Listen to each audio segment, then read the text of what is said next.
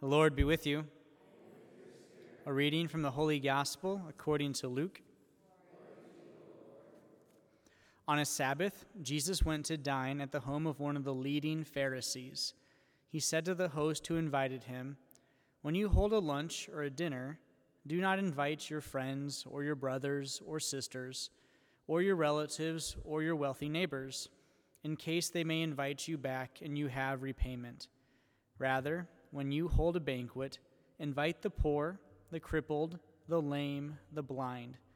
Blessed indeed will you be because of their inability to repay you, for you will be repaid at the resurrection of the righteous." The Gospel of the Lord. Praise to you, Lord Jesus Christ.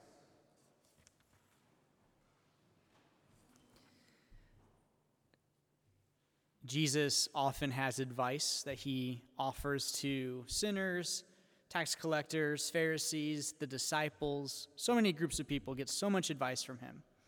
This particular bit of advice today is one that he actually does himself. So when you think about this invitation to a dinner, a feast, we want to equate that to the concept of the Mass. The Mass, our highest liturgical celebration, is a feast. And we hear about it in Scripture often as a wedding feast. You know, this great high portion, this thing that we are so excited to show up to and celebrate with other peoples. I mean, who doesn't like to go to a wedding reception, at least for a little bit? You know, you get some food, you get some cake, you know, you get to watch the little kids do their dance, and it's all great. And then it's time to go home. But we're dressed up, we're having a good time. Even for funerals, you know, it's not an uncommon thing to have the funeral luncheon. It's a very common practice. As you go, you communicate, you share the stories, you have food together. Mass is that on steroids.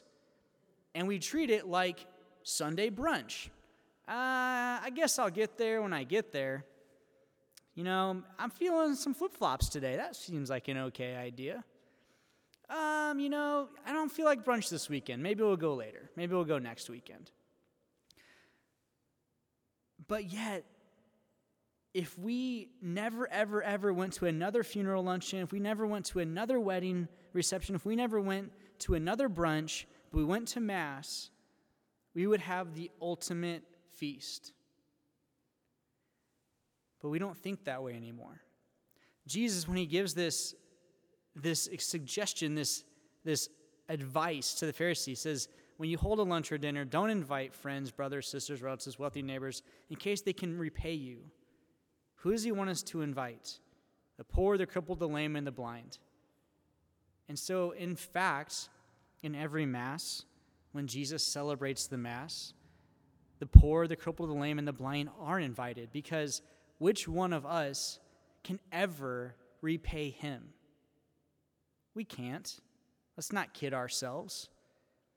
I'm blind at times. I'm very poor in spirit at times. I'm crippled in my own behaviors. I'm lame in different ways. Like, we suffer all of those categories. And never once has Jesus said, don't come.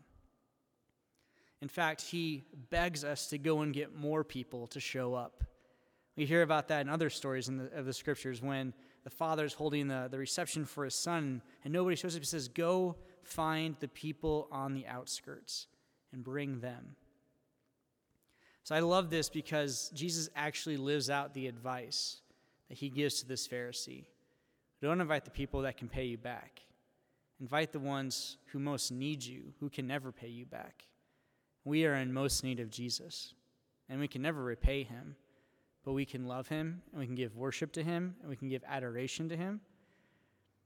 And that's such the great gift. So when we celebrate this votive Mass of the Most Holy Eucharist, and we're in this light of the Eucharistic revival over these next 3 years, it's partially to reiterate and recatechize and reteach the truth about the fact that bread and wine in Mass is consecrated and then changed into the body and blood of Jesus. We have to reclaim that truth statement.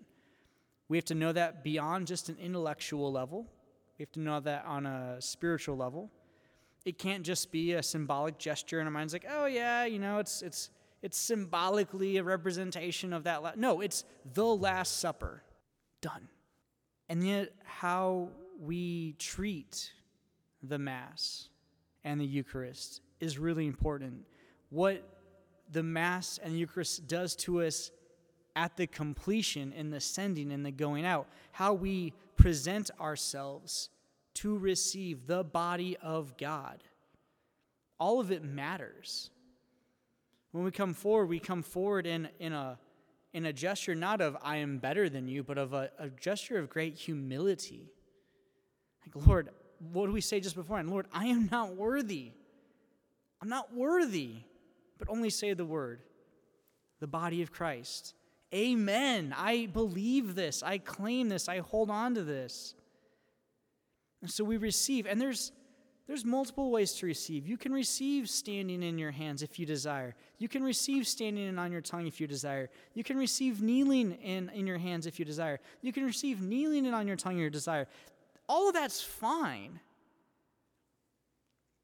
What we don't do, we don't carry them away.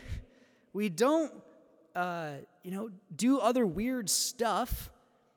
We don't have to. This is one that is a new experience for me. We don't have to stay in the pew if we're not able to receive. You can actually come forward to receive a blessing. That's a good thing.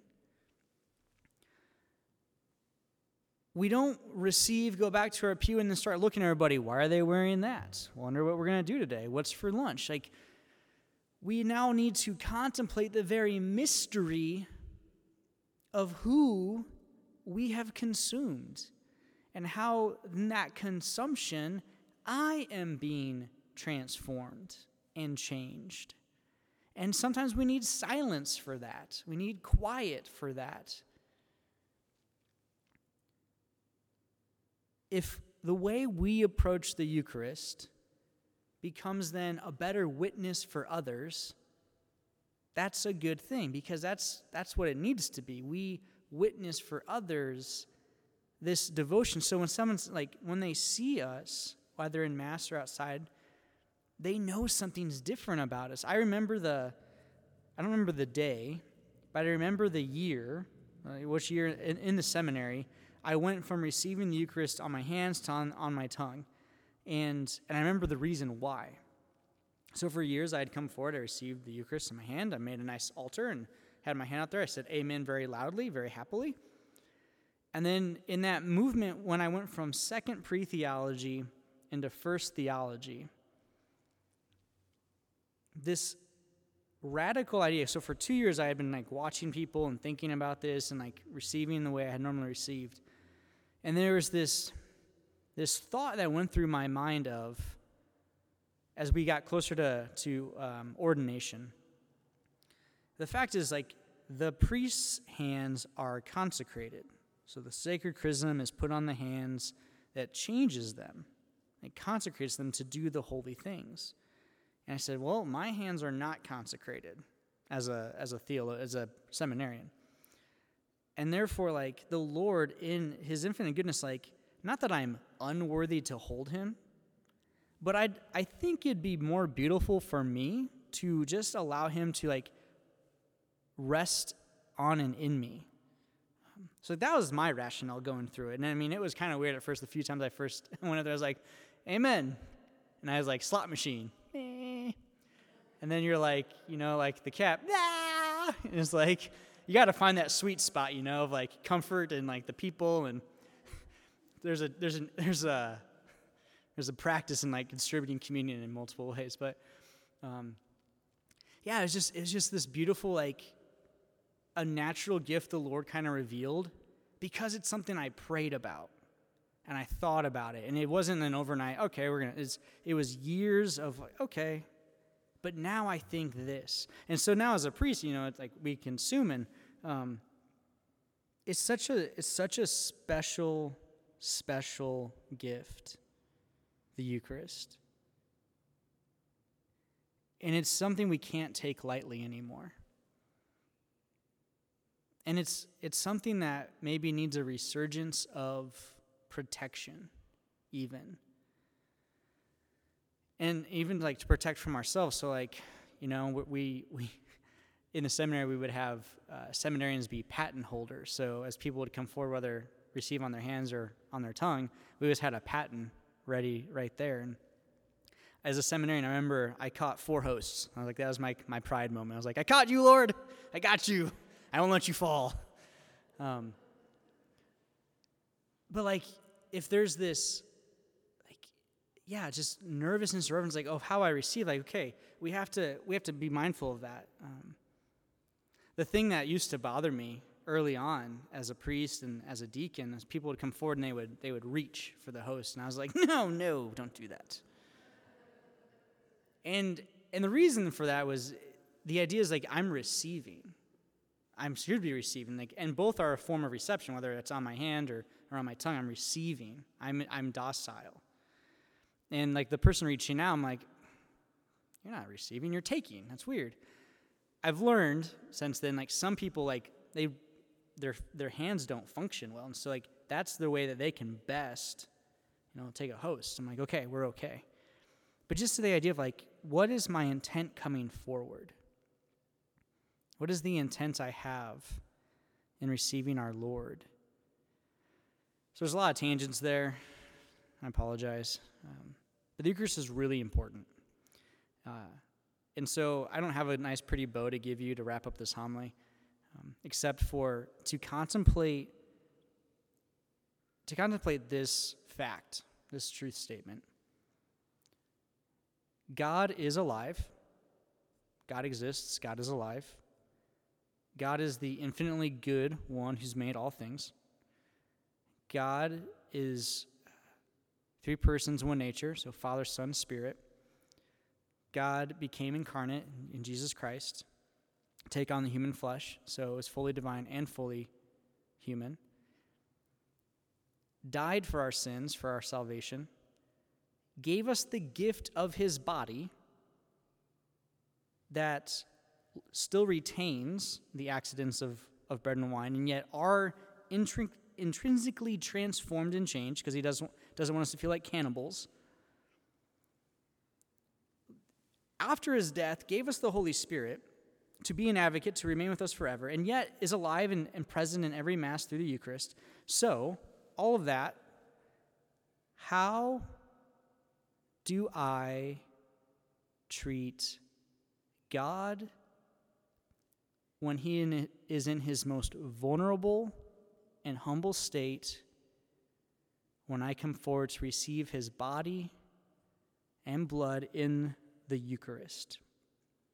How do I treat the creator of the cosmos, the king of the universe, the Lord of my salvation, when I come forward to receive the very gift of him back into me? How do I treat him? How do I think about that moment? How do I prepare for that moment? Ponder that.